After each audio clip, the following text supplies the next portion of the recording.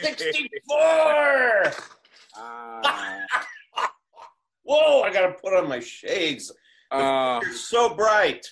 One more time. One more time from Zoomland. Yeah, man, we weren't going to do it, but, I got this, the throat, Do you have the throat? I think this is cause for a celebration when we get back to our normal schedule. Ready? Lift, separate my lips, sip. Holy torpedo. It's a bit early in the day for this, I think. Well, Mike, it's good to see you again, buddy. Great, man. I know. It's been, a month or something? Yeah, we have not been together for a month. After a year of living out of each other's pockets, I almost feel like, like a part of me is missing. Well, and this is weird now. So I'm looking down at a little screen down here. I'm looking at the camera. Which one should I look at? Look right there. You're looking at everyone can see. Well, it's so weird because I'm not looking at anything but a little dot then, rather than looking at you. Well, is this okay? Yeah, no, look at the little dot, and I'm going to look at you this way, and make sure that as the light changes in the room, I'm looking good. Okay, that's good. It's good to do. So, do we want to give anybody an update of what's been going on? What's happened this month? What have we been doing? Well, I traveled to Nashville a few weeks ago. I have relatives there. And while I was there, I was able to get together with Jimmy A. and Tom Galata and Derry Doherty, Steve Hindalong. And we did a little hangout on one of the first shows we did a few weeks back, if you'll recall. Then we aired a interview with Aaron that I did previously. And then you interviewed Steve Griffith. And since that time, the new Vector album has been coming out, and it's getting rave reviews. I'm very happy to hear how well it's doing already. So that's quite an accomplishment, man. Congratulations. I'm thrilled that you guys really pulled that off. I had didn't think we were going to get. It took a while, There was a kind of like a bird that flies into a house, he starts banging against the walls, but he keeps flying, and eventually found his way out. And now it's just smooth sailing. Really? Yeah. Cool. Well, and then we interviewed Mark, which was great to talk to him. Well, back to Nashville. What were you doing there? What was going on? I was visiting my in-laws, and then I had to fly to Wisconsin because my Uncle Ed, who many of you that are watching had prayed for and fought the battle with me, he had COVID and he didn't make it. So I had to go and sing a song at his memorial service.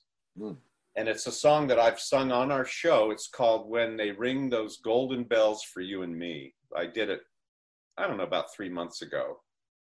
And I'd like to do it again. So it was great seeing his siblings, my aunts and uncles, who are all late 80s, early 90s. I mean, my other aunt's like 93. And Eddie was only 74. So he was like my dad's kid brother. Oh, that's a bummer. It was totally a bummer.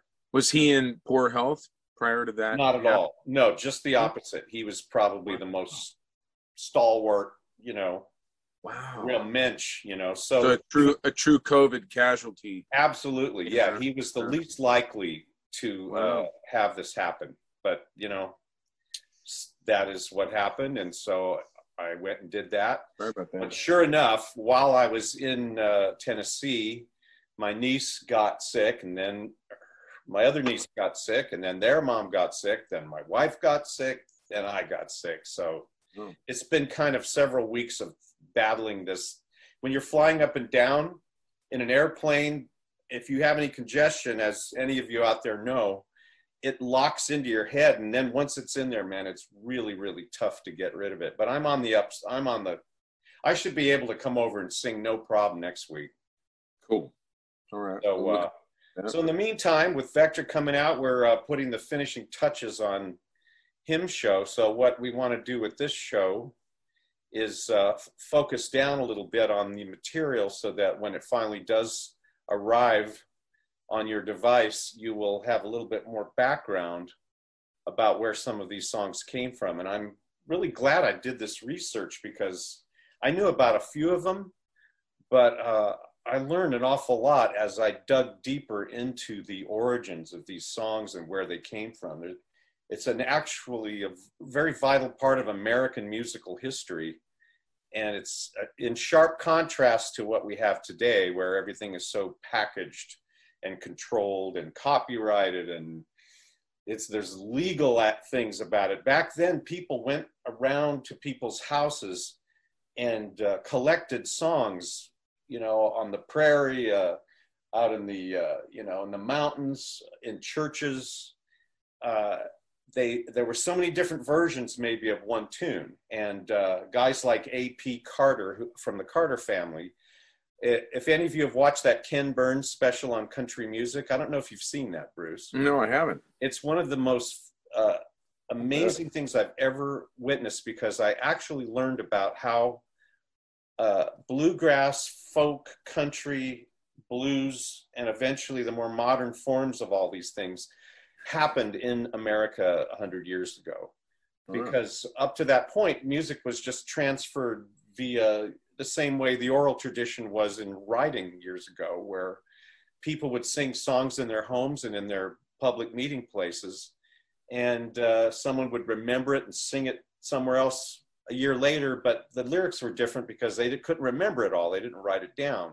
So one thing Mr. Carter did was he would go around and spend weeks traveling, going to the highways and byways, get these songs, write them down, note them if he could, and then run to a publisher. That, publishing houses were starting to happen.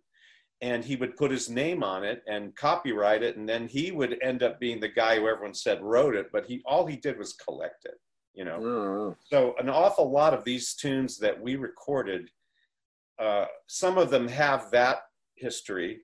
Some of them were actually written by traveling evangelists, people that went from church to church. It's a really rich heritage. And I wasn't aware at the time that these 12 little tunes we picked have some of the richest history to them.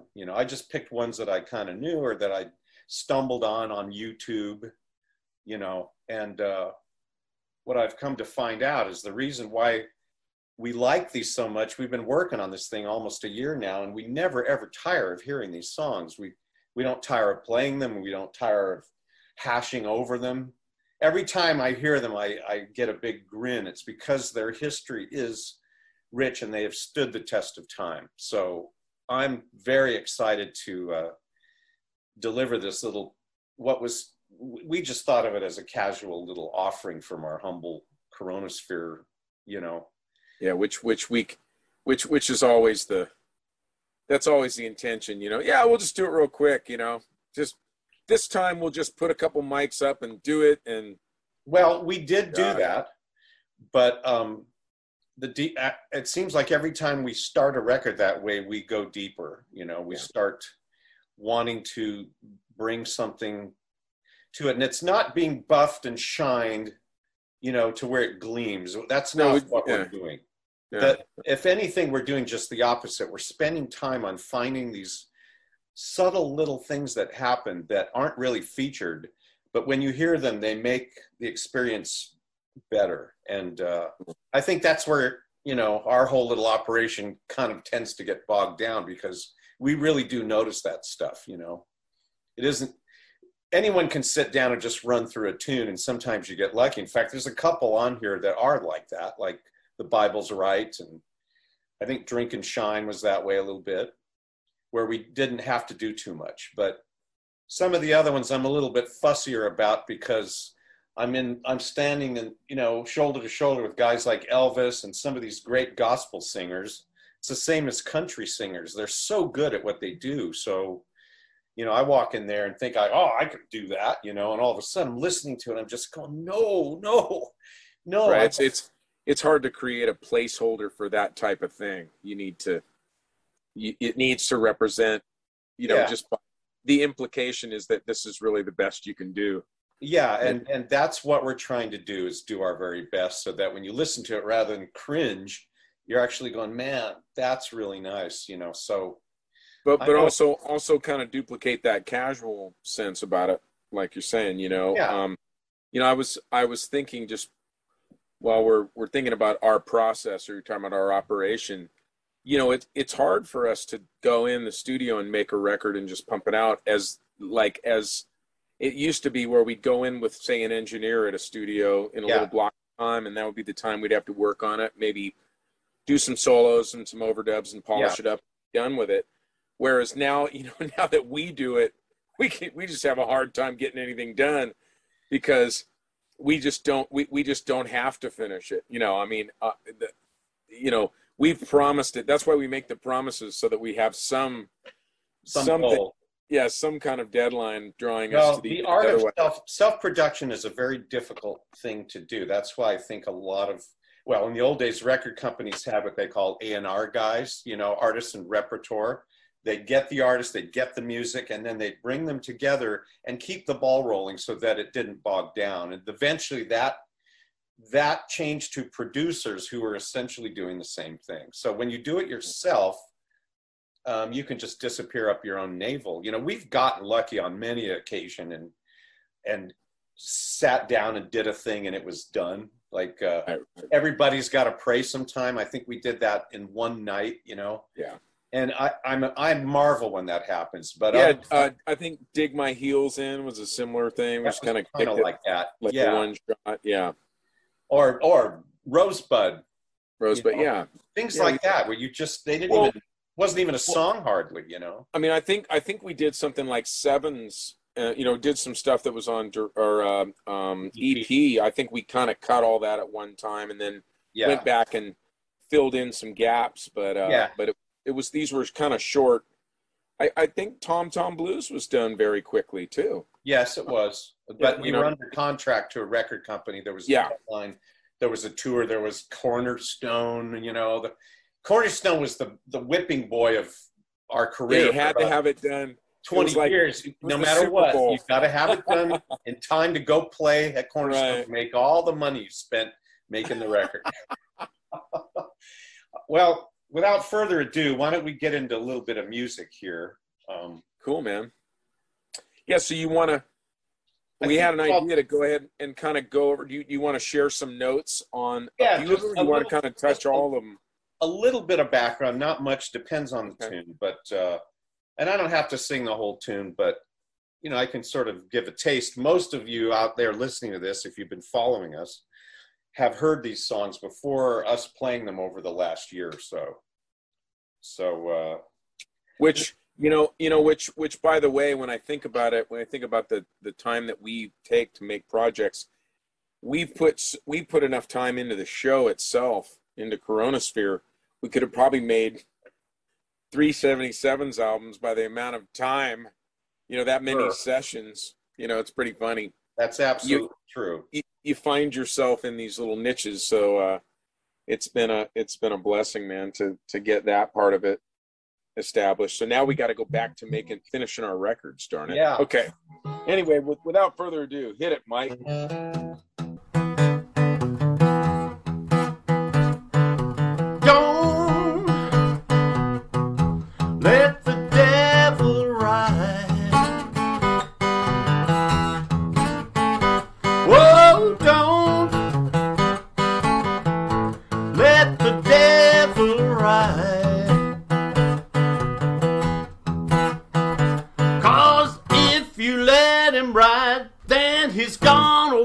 Drive, don't let him ride it. Oh, don't let him flag you down. Oh, don't let him flag you down. If you let him flag you down, he will turn your soul around. Don't let him ride.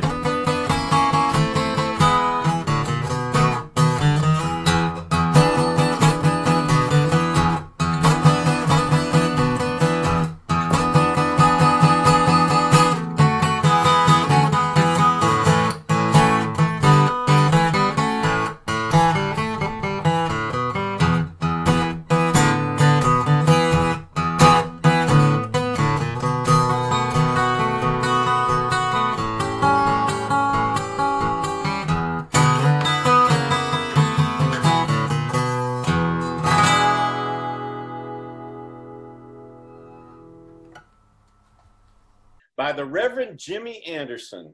To be perfectly frank, I found this song at random one day on YouTube. I don't know how I found it. It just appeared. I guess I was listening to something else similar. And this came on and I went, man, that's a cool song. And I thought it was a contemporary thing. I thought some guy within the last few years, some blues guy did it, you know. Oh, the recording was that?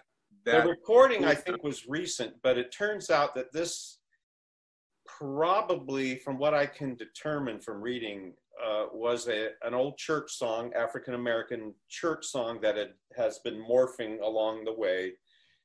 But I think this guy named Reverend Jimmy Anderson was the guy who probably wrote it originally, and then it's been recorded by different people, you know. But I'm really glad I found it because it's been one of the most durable of all the ones we've been working on. It's got a nice thing. I played harmonica poorly, and you were able to sort of rescue me on that. Which, while it's in my mind, I want the audience to know that this whole hymn show thing was Bruce's idea. I'm not sure how you came up with it or why. It could be that when we were starting the show, the Coronasphere thing, we were starting to do hymns a little bit. Yeah, that's what we had our little section that was kind of a part of the show. Kind of part of the show. So it was the hymn show for short, you know. Yeah. And I think the idea was to do a series. And it kind of all goes back to Holy Ghost Building, because it's kind of the model is where you research these things and then we bring them in and do something with them. And so this was it's kind of that, you know, nothing novel as far as our experience, but well, I think of course, you know, the minute you suggested, I said, well, who's going to want to hear that now? We've already done it twice. And you go, what do you mean? I said, we did Holy Ghost Building. Then I went and did a solo album of an acoustic. Oh, was it Say Your Prayers? No, it was called We All Gonna Face the Rising Sun. And so I thought, here we go again doing that. But it seemed, well, now you're doing it. It also made perfect sense in some way. Yeah. You know? Well, and I think we still, I think the ambition, because time is always a factor, the ambition is to get, you know, to get another couple records. I think the plan was to do this one and then do it out. Yeah, spit it out there. Yeah, and do a second one where we kind of do the same thing. So there was two volumes of this. Yeah. Because we had that many songs. Right. And then we were going to do a third one where we started bringing in Terry and and all the other guys. Yeah. And do like more of the modern things too, right? You know, do start covering that stuff. So I'd still like to do that. I still want to do it. Yeah. I may not want to do one like this next, only because it's taken such a long time. I realized, wow, you know, we thought we could just sort of spit this thing out, and the more we got into it, the more I realized, you know, to do it right, to really do it cool, you need to put a little more time and effort into it. But you just can't avoid it, man.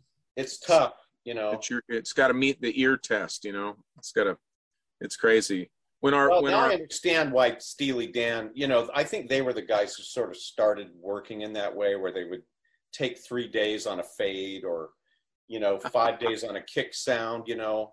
I'm sure a lot of that was to do with the 70s. You know, it was a time where there was a lot of money, a lot of drugs, a lot of. Let's not go there. Let's not associate any of that with what we're doing. I'm just saying that process of taking time in the studio. The Beatles started it, and then Steely Dan, Fleetwood Mac took it to like a extreme degree, you know. Well, this has been a difficult period, and it's been hard to get the applied time in.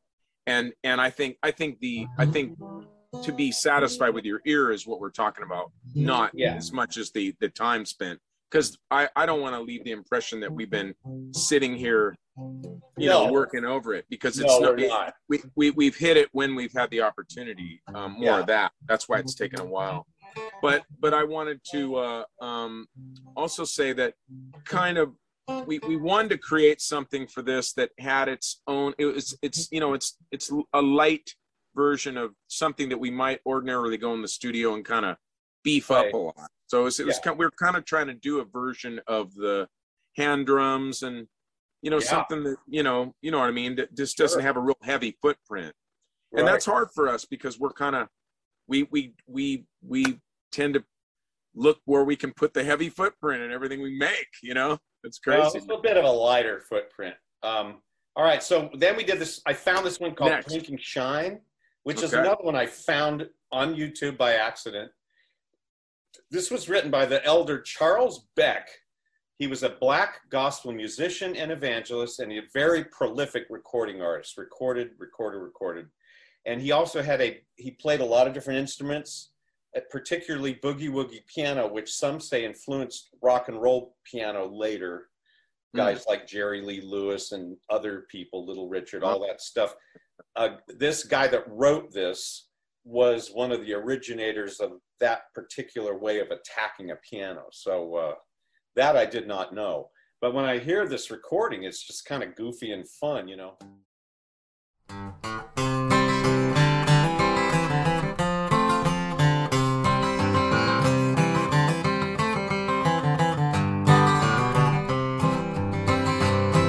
You say you done cut whiskey out and so you have a little wine. But most everybody's getting on a drunk, 'cause they must be drinking shine. God don't like it, I know. God don't like it, you know. God don't like it, I know. It's scandalous and a shame. Some folks get drunk every once in a while just to ease their so-called mind. And when they get caught in the trap, they want to put all the blame on Shine. God don't like it, I know. No, he don't like it, you know. God don't like it, I know. It's scandalous and a shame. Some men won't pay their honest debts and let the bills get behind. Draw their money out every week and drink it all up in Shine. Sometimes they get put in jail and have to pay a fine. Tomorrow they are drunk again, for they just can't stop that shine. God don't like it, I know. No, he don't like it, you know. God don't like it, I know. It's a scandalous and a shame. I'm getting great time. I think that there's no. Are you getting it perfectly in time? It's coming in right in time. I mean, if I go like this. Okay. All right. I can see your hand. Sometimes it's hard to see your hand. I've never, we've been talking about doing something like this for the whole time. I'm glad we're finally trying it. Well, the last time, the first time I did it with Steve, we were side by side in the picture, which was cool. Did you sing though? And then the next one with Mark, whatever the setting was, it kept going back between us every time we'd talk. So I'm just hoping like heck that this one isn't going to have an issue like that because we're both making noise and the thing's just going to be going nuts. I don't think it'll looks really good to me. I'm seeing a black screen, you on the left, me on the right. I'm twice as big, but that's because you're on a phone and I'm on a computer. Yeah. So we'll see how it goes. Yeah, hopefully it'll turn out good. Well, here's a wonderful song that's dear to my heart. I heard it as a child. My grandparents sang it in church, and they recorded it on one of those little Recordio home recorders back in the 1940s.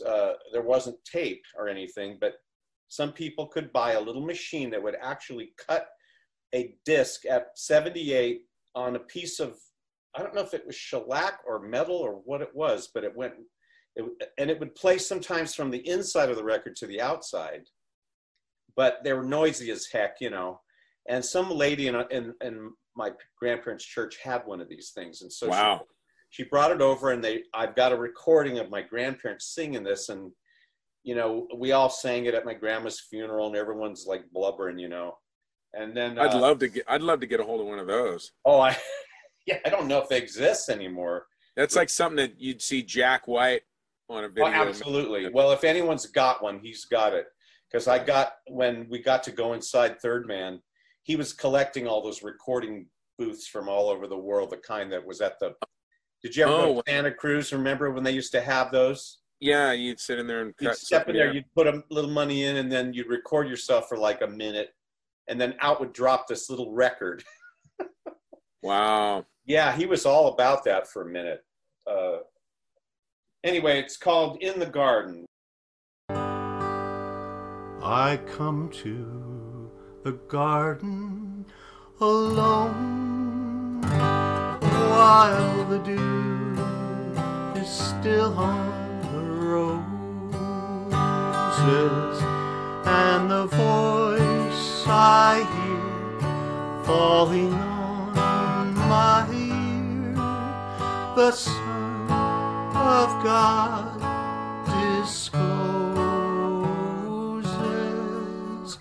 and he walks with me, and he talks with me, and he tells me I am his own,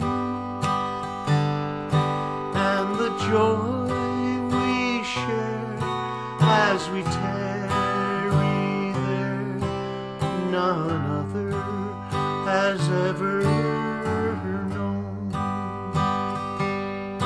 and the joy we share as we tarry there, none other has ever known.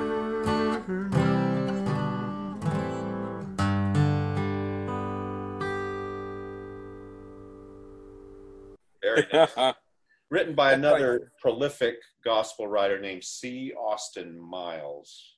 That's like being in an old movie, you know, a Gene Autry movie, or, you know, oh, who was the other? There's another famous. Yeah, Tom Mix, Roy Rogers. Roy Rogers, gosh, yeah. So many of them. And you know, a lot of those singing cowboys did start incorporating gospel songs into their presentation, particularly during the 40s and 50s.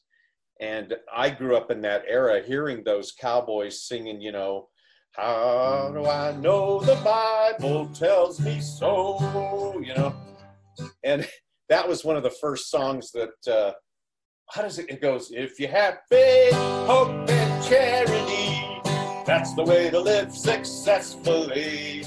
How do I know the Bible tells me so?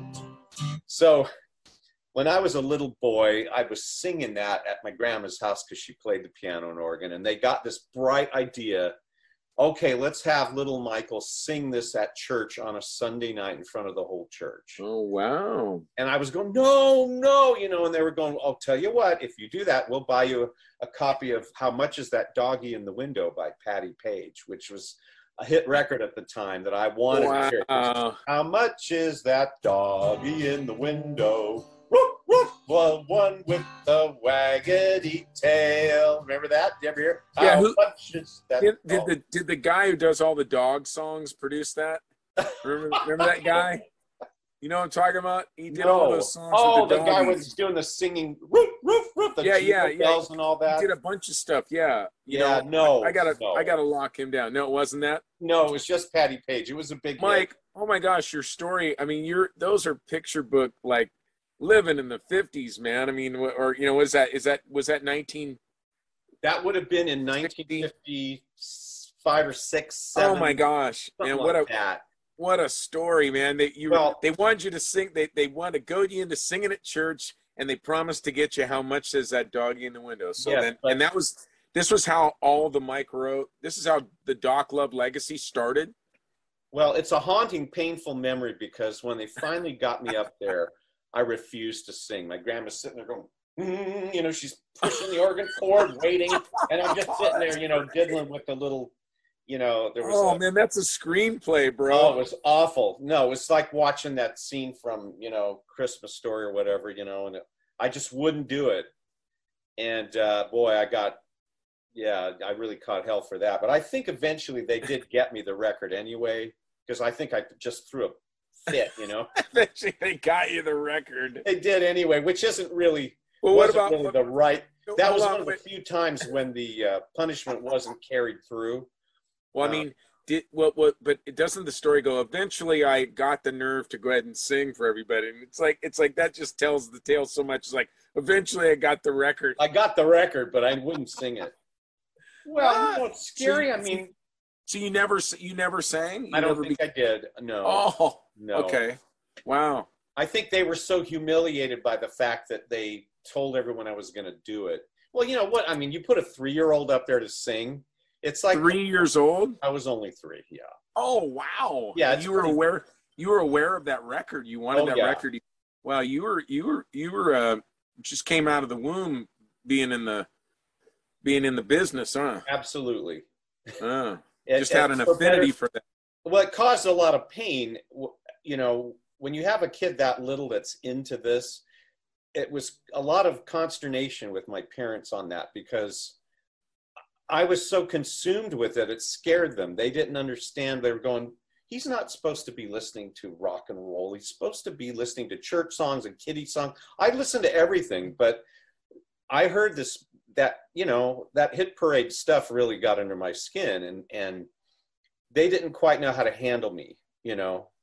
So it started kind of this little civil war that would eventually work its way out. But yeah, it was weird for a young kid to be into that. But, you know, here we are, still doing it. That's how the Hit Parade got under my skin. Yeah. So tell me about the next one. Well, there's In the Sweet By and By, which is a great tune. Everybody knows that. Now, this one blew me away. It was written by a guy named Joseph Webster. He wrote the music, and another guy named Sanford Bennett wrote the lyrics. This guy lived during the antebellum Civil War period. He also wrote The Wildwood Flower. He wrote a lot of those kinds of songs.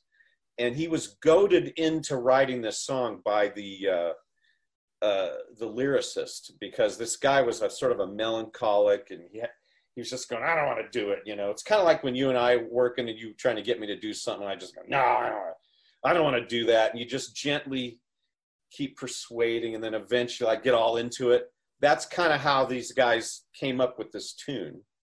And he wrote this tune that's been a standard for years. Oh yeah. It's one of my favorites on the album too. It features all 377s in a rockabilly Sun Records kind of style.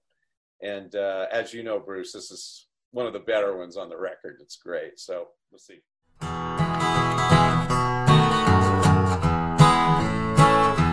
There's a land that is fairer than the day, and by faith we can see it afar, for the Father waits over on the way to prepare us a dwelling place there. In the sweet by and by we shall meet on that beautiful shore. In the sweet by and by we shall meet on that beautiful shore. We shall meet on that beautiful shore.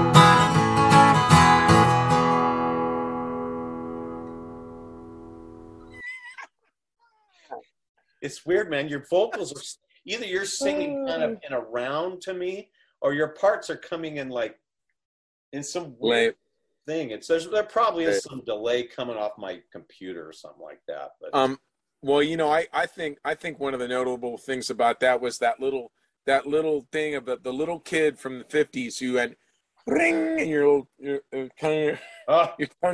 tongue stuck out of your mouth. You're all. I'll tell you who does that. Have you ever watched Derry Doherty? No, he's a tongue cider guy. Yeah, it's great. It's a, you know, whatever it takes to get the note. You know how it is on drums, man. I watch you, and you're just like, get a little bit of Buddy Rich, a little bit of Keith Moon, a little bit of a little Given Birth here and there. Yeah. Hey, and, whatever it takes to get the body to do it, you know. Well, I think it's what it takes for us to remain those little kids, because I think this stuff keeps one foot in the playground always, you know. Keeps us from maturing, I'll tell you that. Yeah, and I think music actually has a healing property on the brain and body if you consume it regularly and in a deep way. I do believe that it helps align, you know, I don't want to get all kooky about this, but I think that it has a way of keeping you healthy and younger, and it's good for you. I just think it's really good. I think it's a real good, it harmonizes your body the same way it does your soul, you know. Aside from destroying your joints and your hearing. Well, if you play guitar too loud or you play drums physically like you do, yeah, I mean, everything breaks down. But hey, you still can play. It's not like you're not like Phil Collins yet, poor sap. Ooh, well, no, I don't plan to be. I'm gonna get off it, you know, before I do that, before I get going there. Well, I don't know that was it his playing that caused it, or did he just have back trouble? Yeah, I don't know. Judging by his posture, maybe he caused it. But you know, but this is now we're getting into the therapeutic need and spiritual need for these songs. Yeah. Let's not go there. Let's stay Let's not go too far. All right, well, let's do the fascination of creating the record. All right, well, here's Praise God, I'm Satisfied, which it's just a traditional church gospel song. Blind Willie Johnson did it. Yeah, and I'd never heard it before we did this. I don't know that I'd heard it before I heard him do it. I think I'd heard something like it. There's a lot of I'm Satisfieds in the gospel tradition, but this one, I don't know if I'd heard it quite the same way. Now, of course, I couldn't sing in his guttural Tuvan throat singer way, but I tried. 1, 2, 3. Praise God, I'm satisfied. For me, he bled and died. Well, I'm glad to know that he loved me so. For me, he was crucified. Lord, I'm satisfied. For me, he bled and died. Well, I'm glad to know that he loved me so. Praise God, I'm satisfied. Up on the mountain dreary, God, I wandered sad alone. And well, my Savior found me for to claim me for his own. Well, he put his arms around me and he drawed me to his side. All right, I might be a child of his. Praise God, I'm satisfied. Oh, praise God, I'm satisfied. For me, he bled and died. Well, I'm glad to know that he loved me so. For me, he was crucified. God, I'm satisfied. For me, he bled and died. Well, I'm glad to know that he loved me so. Praise God, I'm satisfied. Well, I'm glad to know that he loved me so. Praise God, I'm satisfied.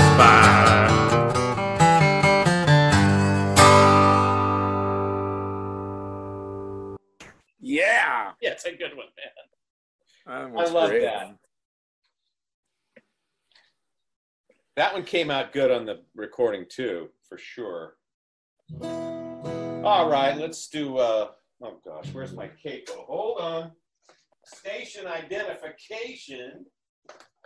So is this your apartment here, or just your home? This is my house. Your house, and you got your cool little recording set up with your vocal shield thing there. Yeah, that's what they call a mud guard, and you can see the 414 up and behind the little gauze there, and I got this big stinking stand that I got from Guitar Center. And then you got a little office space, you know. You got a little. Is that a little piano there? There's a piano. Yeah, there's a Kimball. Oh, nice. My grandma's old piano. You play it? A little bit. I need to get it tuned. It kind of doesn't like to stay, you know how pianos are. They're kind of fussy. Mm-hmm. I got my mom's keyboard too, which I need to get it set up because that's something I could actually record with.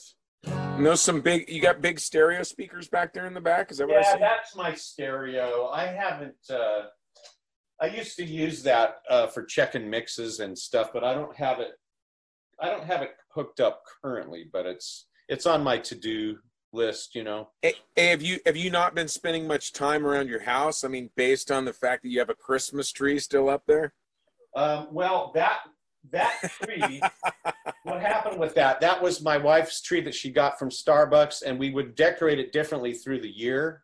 You know, we do 4th of July tree, and we kind of slacked off this year a little bit, so it hasn't been redecorated in a while. It's a COVID tree now. It's a COVID tree, yeah. Yeah, okay.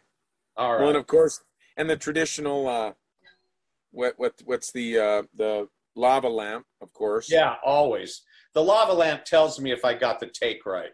If the lamp loves it, then I know it's right. In fact, good. I buy that. That's great. I learned that from John Flanagan at Plaid Jacket. Jad Plackett. I was thinking about that the other day. For those of you who don't know, John Flanagan ran a studio called Plaid Jacket where we recorded Safe as Milk, Tom Tom Blues, and the third one was the Love Coma, Language of Fools album. And then we stopped working over there. But great guys, man. Him and Guy Niosi. And man, I mean, do you talk to those guys? I haven't talked to him in a long time, but when I think of how we technically recorded it was 1/3 digital, 2/3 analog, chaining an analog machine, a 16-track to a digital computer. And it was a real crude early version of digital recording. Well, now you would we'd cut that at Paradise. We cut the basic tracks at Paradise like we did. And we go over to Plaid Jacket and work, and then you would rent an Apogee converter. Yes, that's right. To record, that's what made it sound amazing, because that digital converter was amazing, and you bet, man, that saved our bacon.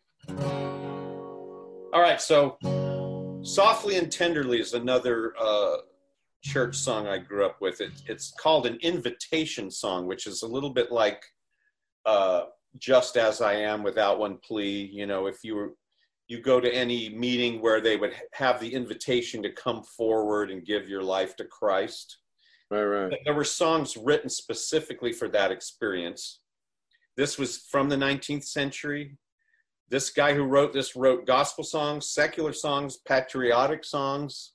You know, he was a tunesmith. And in those days, there were a lot of guys like that who wrote songs to order. They basically wrote for whatever the situation was, whatever it took. And this is one of the most enduring of all hymns. It's called Softly and Tenderly. All right, here we go. Softly and tenderly, Jesus is calling for you and for me. See on the portals, he's waiting and watching for you and for me.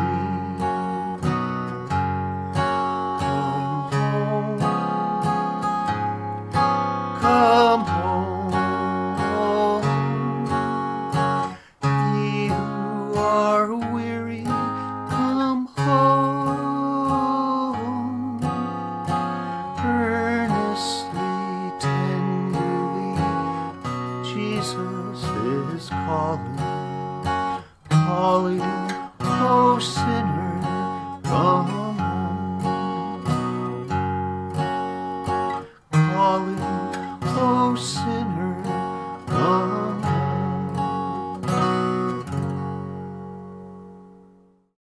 Beautiful. I always love that one, yeah. Beautiful tune. I had no idea it was that old. I mean, you know, written in the 1800s. So I always convinced myself that all these songs that I grew up with were written only maybe 20, 30 years before I heard them. But some of these go way back. Who'd have thunk this rock trio that was banging out songs at Canal Street would be doing songs from the 1800s? Well, I don't think it's the first time. Okay, here's one that I like a lot.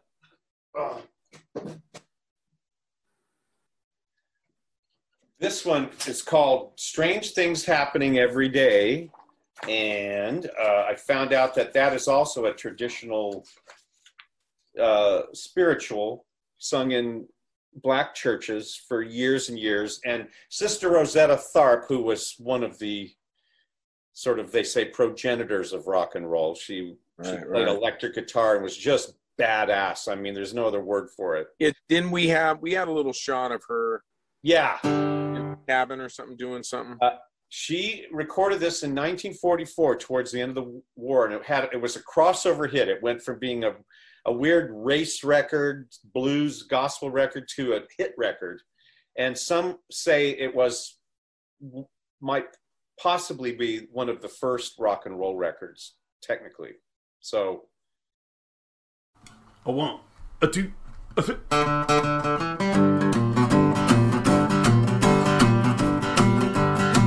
Ooh, hear church people say they're in this holy way. There's strange things happening every day. On that last great judgment day, when they drive them all away, there's strange things happening every day. Every day, yeah. There's strange things happening every day. Every day, yeah. There's strange things happening every day. If you want to lose your crime, you must learn to quit your lying. There are strange things happening every day. There, you right to the line. You can't live right all the time. There are strange things happening every day. Every day. Every day. Every day. There's strange things happening every day. Every day. Every day. Yeah. There's strange things happening every day. There's strange things happening every day.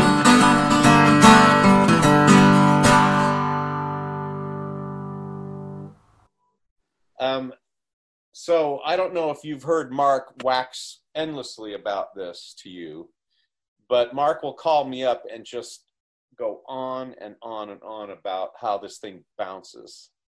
Remember how I told you, I said, man, this thing's got to bounce. It bounces. You know, it's got that rockabilly bounce, which is hard to get, you know, to get that tick, tick, tick, and where the, you know, the bass is moving through it and it's not drag.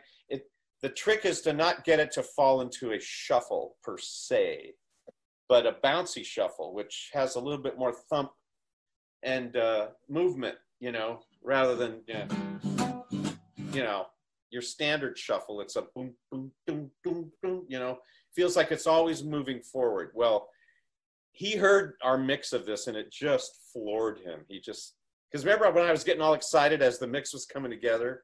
And I said, Bruce has got the bounce. Listen to that, you know. And well, he'll call me and just talk about it for 10, 15 minutes. I can't believe we got it to bounce like that. I just love that, you know, and on and on and on. That NRBQ type thing, you know what I'm saying? The things that consume you when you're sitting by yourself in North Carolina and your band's in California. Well, you know, I think he kind of thought he was disappearing off the record. And in point of fact, you know, some of those things he played ended up becoming crucial to the vibe of how the thing moved, you know? So yeah. There are, yes, ladies and gentlemen, there are classic 77s tracks hidden within this little Coronasphere record. I just want you to know. So I want every one of you to buy it just on that basis alone, because no 77s fan should be without this record, you know? But we didn't want this to be, remember, we didn't want this to be our next 77s record. Right. We wanted it to be a Coronasphere thing, but you're going to get 77s whether you like it or not. It's unavoidable. No, And it's not a bad thing to get, because when it's good, it's really good. Now, here's one of my favorite stories of all. This one was written by our friend Mylon Lefevre. And Mylon wrote this. Well, first of all, Mylon grew up in a gospel singing family. The Lefevres were famous in the South. They traveled around and sang at churches and all-night sings and all that kind of stuff. And Mylon got dragged along with them because he was their kid. Well, when he was 17, he sat down and wrote this song in like 20 minutes. I don't know why he wrote it. And he sang it. I think they asked him, they said, we need a special tune for you to sing tonight, you know? And so he came up with this thing and threw it together. And they had a concert and he sang it. He did not know that Elvis Presley was in the audience at the time. And by the time this happened, Elvis was already an established star. In fact, this happened in the 1960s, not in the dim 50s. This happened mid-60s. Mylon was still very young at the time. So Elvis, when it was over, Elvis was completely floored by this tune, and he tried to get backstage to meet Mylon. And they met, and Elvis says, you know, I'd like to record this. And so he did, and he put it on an album called How Great Thou Art, which was his second gospel record. It won a Grammy. The album won a Grammy. And Mylon got sent $90,000 for his royalty share. Now, in 1966, $90,000 was a crap ton of money. And he went out and bought the fanciest car he could, you know, the car that Elvis bought for me, right? And, but what Mylon didn't know was going to happen is that because of the popularity of this record, numerous people started recording it, one person after another, country guys, gospel guys. It became a gospel standard, and it made Mylon a very rich young man, which kind of, in a way, spelled his demise for a while. He kind of went off the deep end, but eventually found his way back, and now he's a gospel singer like he grew up to be. And he, along the way, he jammed with Mick Jagger. That's right. We've already told that story. We don't need to tell it again.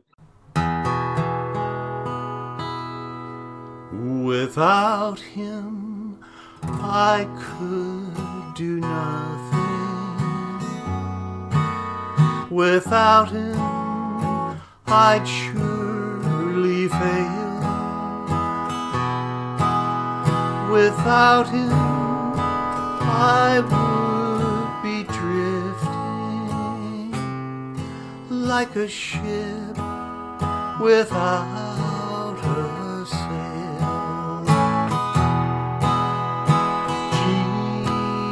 Jesus, oh Jesus, do you know him today? Please don't turn away, oh Jesus, my Jesus. Without him, how lost I would be. Without him, how lost I would be.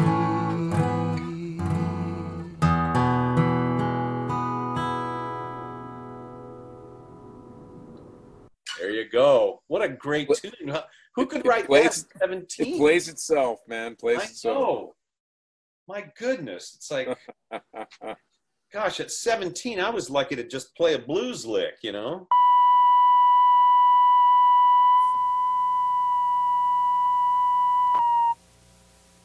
They're going to be playing here tonight, or it's the core of it, of course, is Mylon Lefevre, but he has a band back in Atlanta, Georgia, named Broken Heart, and they couldn't come out at the last minute, some things turned out, and so we worked it out where the 77s have been rehearsing with him for the last 3 days, and they put together a set of music, and we're really excited about it. So would you welcome Mylon Lefevre.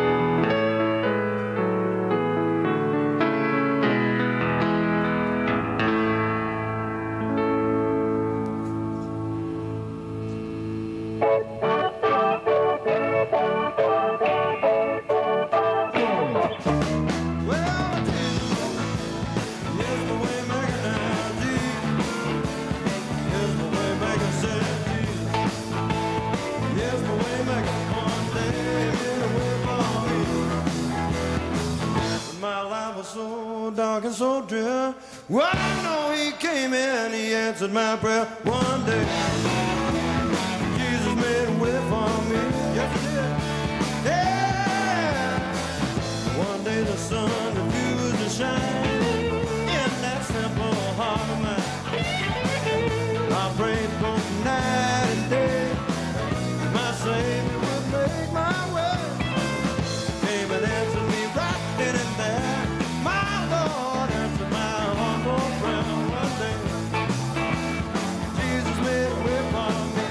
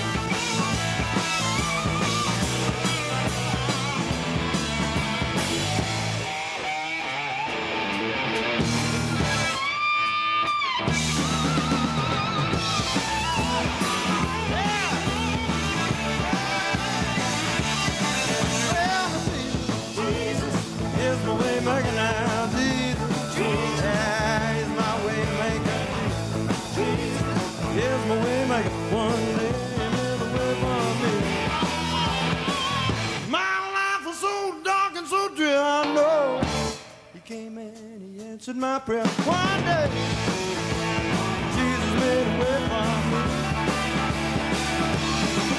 One day, oh, he made a way.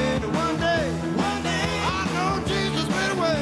One day, oh, he made a way for me.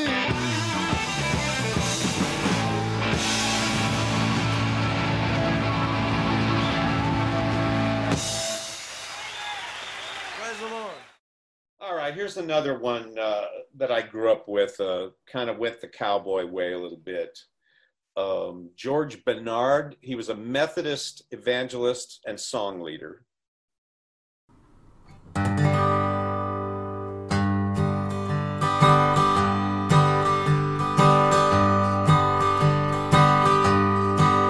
On a hill far away stood an old rugged cross, the emblem of suffering and shame.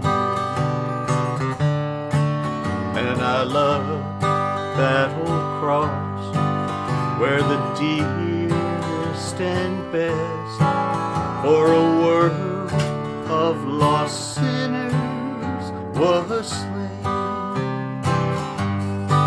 So I'll cherish the old rugged cross till my trophies at last I lay down. I will cling to the old rugged cross and exchange it someday for a crown.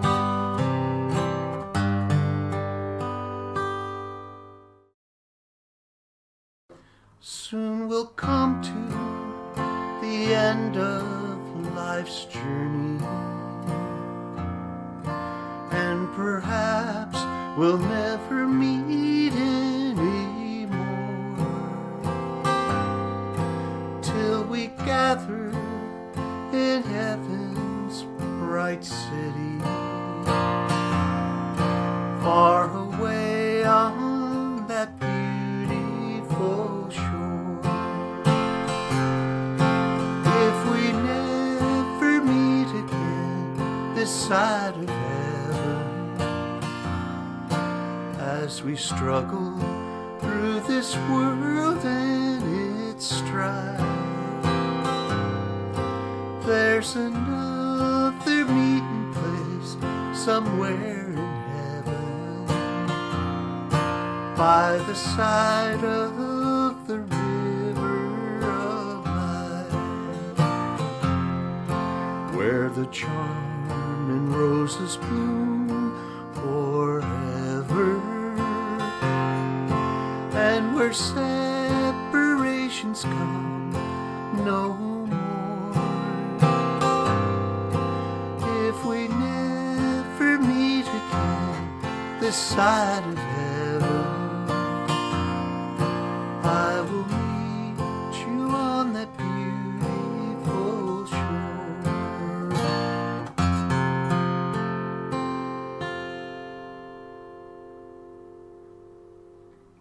Did you have some trouble there? I saw you cut out there for a minute. Yeah, my power on my unit here was getting low, so I had to go get a power unit to power it up. Crazy land and editing a bunch of stuff together. I think we got through the Aaron stuff. We got through kind of a few things, and we're going to go back to tried and true live performance. Yes, starting next week. This is going to be fun. Yeah. So thanks for your patience and bearing with us. And I know if you're still with us on this show right now, if you're still watching this, then you're one of our people, man. You're already in this. So we're doing this together. You know what's going on here. Absolutely. It's just craziness, man. We're hoping we didn't get too sidetracked, but it has been an unprecedented run. So I guess, you know, it's a lot to ask to keep up 64 weeks of performances. It's kind of a long running show. It's quite a what do you call it? It's quite a residency. Yes. Yeah. Tell it to the people on Broadway that do a show for 30 years. Wow. But well, but they have people who come in and sub for them.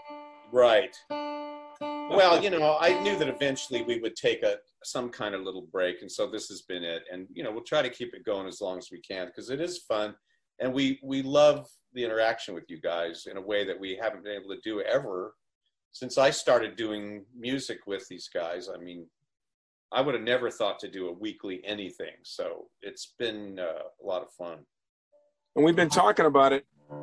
Once we're back in the flow, once we get finished with this thing, we really want to concentrate on getting a new 77s record done and getting this Safe as Milk catalog together, because there's a lot more vibes, man, that we have our mind on, and the show's going to be a nice opportunity to be showing some of that stuff and just staying in touch with the audience. I think, with the new things that are on Mezzo coming up, where the whole COVID thing just kind of blew it all up, and I think we're getting our sea legs back under us. So that's a good way to put it.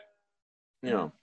Yeah, it keeps my hand in. I mean, it actually forces me to sing and play publicly every week, which a lot of times I don't do. I mean, you have been doing it. You and Mark did it forever around town. I just haven't been out playing as much. So knowing that I play at church, but yeah, we most of the things we were doing, like we did the whole Alloy Field thing, which was never really going out and playing. It was just a studio thing to kind of have fun with. But now I'm actually going to be starting to record my first solo album of pick 10 out of the 300 songs I have. That's too many. Wow. I think we're going to be, well, I mean, because I write all the time, but I'm gonna do it here. starting in August. I think I have the plans to get in the studio, and this show has been a nice opportunity to get a little chance to sing and stretch out as a singer a little bit. But the other thing is, we were discussing, and I think I'm going to title it the official unmixed, unmastered, unfinished collection. Right, because everything we do is unfinished, incomplete, and unmastered. I felt that was finally the way to conquer the fear of the high expectations. Yeah, it's going to be the unmixed, unmastered, unfinished collection. Maybe we need to just do the patron thing and just, fart out all our stuff like that. I mean, it's like, Yeah, it's a weird thing. We're going through that right now because we're busy getting the Vector stuff together and doing the release on the label, and then we're going directly to the streaming services, and we're talking about, the efficacy of just how many CDs to mass produce and things like that, just what people want. And I think we're coming to the idea that we want to produce something that the fans can get a handle on and collect, and especially support us by collecting those things, not the idea that that's the medium that everybody's going to go and take to listen to. Yeah. I think they just kind of want a collection, a collectible. Well, in a lot of ways, the concept of the 12-song album is outdated. I mean, it's a beautiful concept, and I'll never tire of it. No, I won't. That's what I grew up with. But I think today's audiences, especially younger, are about constant content. It's in a stream, and you're floating downstream, grabbing things rather than having this formalized piece of art. It could be that there may be some medium in between there where you hear that people develop the thing, you get to hear the demos, you get to hear the song in process, and then the finished art is the one that you put on a piece of plastic or something. I don't know. Well, it's interactive. I think it's like a novel. I think all those are kind of ways to discover, but I think once you discover, you want to have something you can wrap your head around. Put your stamp on, yeah. To take. You want somebody's art to cover an hour. You don't just want to go down and see them sing one song. Right. Like people that are watching this. I mean, they love this right now. I hope so. Oh, it's the greatest thing ever. Don't push your luck, pal. Us talking, it's like the greatest thing ever. Right. I'm kidding, because we have our fans that love us have totally scolded us for talking. So totally. They obviously don't love that too much. But hey. Well, why don't we wrap this thing up, because I got to go, but it's been great, and I'm going to finish off with. What's that little timer say? What's how that? How long have we been doing this? How long? I think it's been an hour. I think it's really close. Yeah. Okay. Yeah. Well, give us. So where are we in the songs? How much we got left? Well, I'm going to just do this last one. The Bible's Right. Sister O.M. Terrell. She was an itinerant Holy Ghost preacher evangelist. She played bottleneck blues, slide guitar. She recorded 6 sides for Columbia Records in 1953 and never recorded again. Can you believe it? I mean, how... That's a great story right there. How easy was it to get a deal with Columbia? Not that easy, but Columbia recorded her. I think contracts were a little bit more loosey-goosey in those days, especially if you were doing blues and gospel. They kind of looked at you sort of as a marginal thing. Let's just make a quick buck and get out.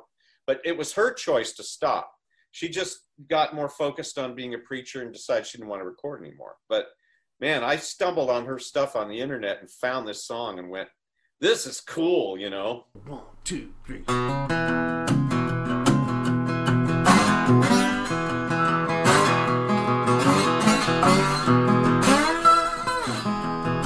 I know the Bible right, somebody wrong. The Bible's right, somebody wrong. The Bible's right, somebody wrong. God knows you're wrong. Tell you once, tell you twice, you can't get to heaven with another man's wife. I know the Bible right, Bible right. the Bible right. Oh, yes, Bible's right. Oh, yes, somebody wrong.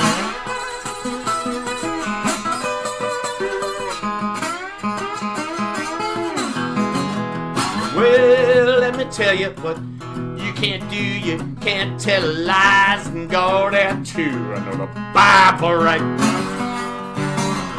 Bible right. The Bible right. Ooh, the Bible right. Ooh,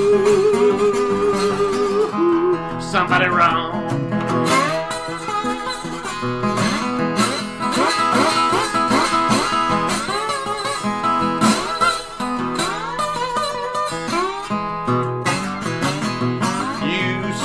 Dippers and tobacco chewers, when you get to heaven you won't have nowhere to spit. I said it's right. I know the Bible right. Ooh, the Bible right. Somebody wrong. I mean, you're wrong.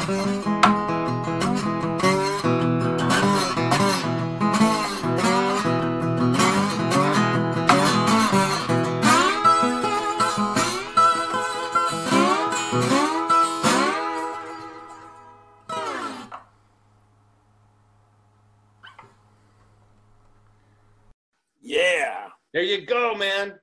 Man, what a treat! What a treat being able to do that stuff, man. It's so cool. That was the one take on the album. That was it. You know, I got to say that stuff. You know, when we played like blues, you know, casuals and stuff over the years with different people, and when people go and they do a blues thing live, you know, a lot of it tends to be kind of a familiar catalog, you know. So this thing is neat because there's a few special things in there that, you know, I know we could go and sit on a stage and just pull them out and rock those things, you know, like at Telluride or various places. You could just whip that out and just gut it out and it'd be great, you know. So no one's heard it a million times. Yeah, it's really great to be working on, you know, memorializing a updated calendar of old traditional hymn stuff, and then some things like that you know over time, man, that's some gutsy material that you know is lost to history unless people go ahead and do like you've done, man. Pull it out of the ash heap of you know, we did that with Holy Ghost Building, and I did it with my other one, the Rising Sun. We're doing it again, so maybe we are music historians. Maybe that's part of our job, is to go find stuff and get it out and say, look at this, man, somebody did this thing. It's just been laying around, you know, and here it is. You know, when you mentioned the Ken Burns thing, which I loved his Civil War thing, obviously, and all the things he does. So I can just imagine how great that music history one is you're talking about. Is it bluegrass, blues? Country music. Country music. But yeah, I guess at the end of this here, I would probably say that, you know, if you're still hanging with this, then you're a part of our scene and you understand what we're trying to do, and you have an appreciation for what we do. Not just the records we make or the fact that we're kind of crazy characters, but that, you know, kind of the heart and soul of what we're trying to do a lot of times is not lost on you. And I think that is a very legitimate thing to have brought up. About that's one of our things we've kind of fallen into that makes a lot of sense. And you being the guy you are, I mean, you're a walking, talking music history. You're a gem of music history, man. I mean, you know, as just a fan and observer of your life, you know, I don't have anything to say that's anything like you. You know, it's just great to be a fan and observe you. And I think that is a mission that you know, we probably don't take ourselves seriously enough. You know, that's something that people who live in the big city probably go get a grant for doing these kind of things. And, you know, we haven't really kind of put any energy into that type of thing. And I think it's something that we're always do it first and, you know, don't talk about it as much. Well, and I think this has been a nice road to go down. And I think we've just scratched the surface of it. And I think if there's an incentive for people to, you know, contact us and support our mission, I think there's something really valuable in that. I think we should probably be you know, once we get this thing done and keep moving on our little stuff, I think we should be thinking more about that and trying to formalize that mission for ourselves. I think it really fits us, you know. You probably go into colleges and do it, you know, instead of doing it in a classroom. We're doing it here. So, but anyway, we should do a sign off. Okay. Bruce Spencer, Doc Love, till next week. So long. Hey.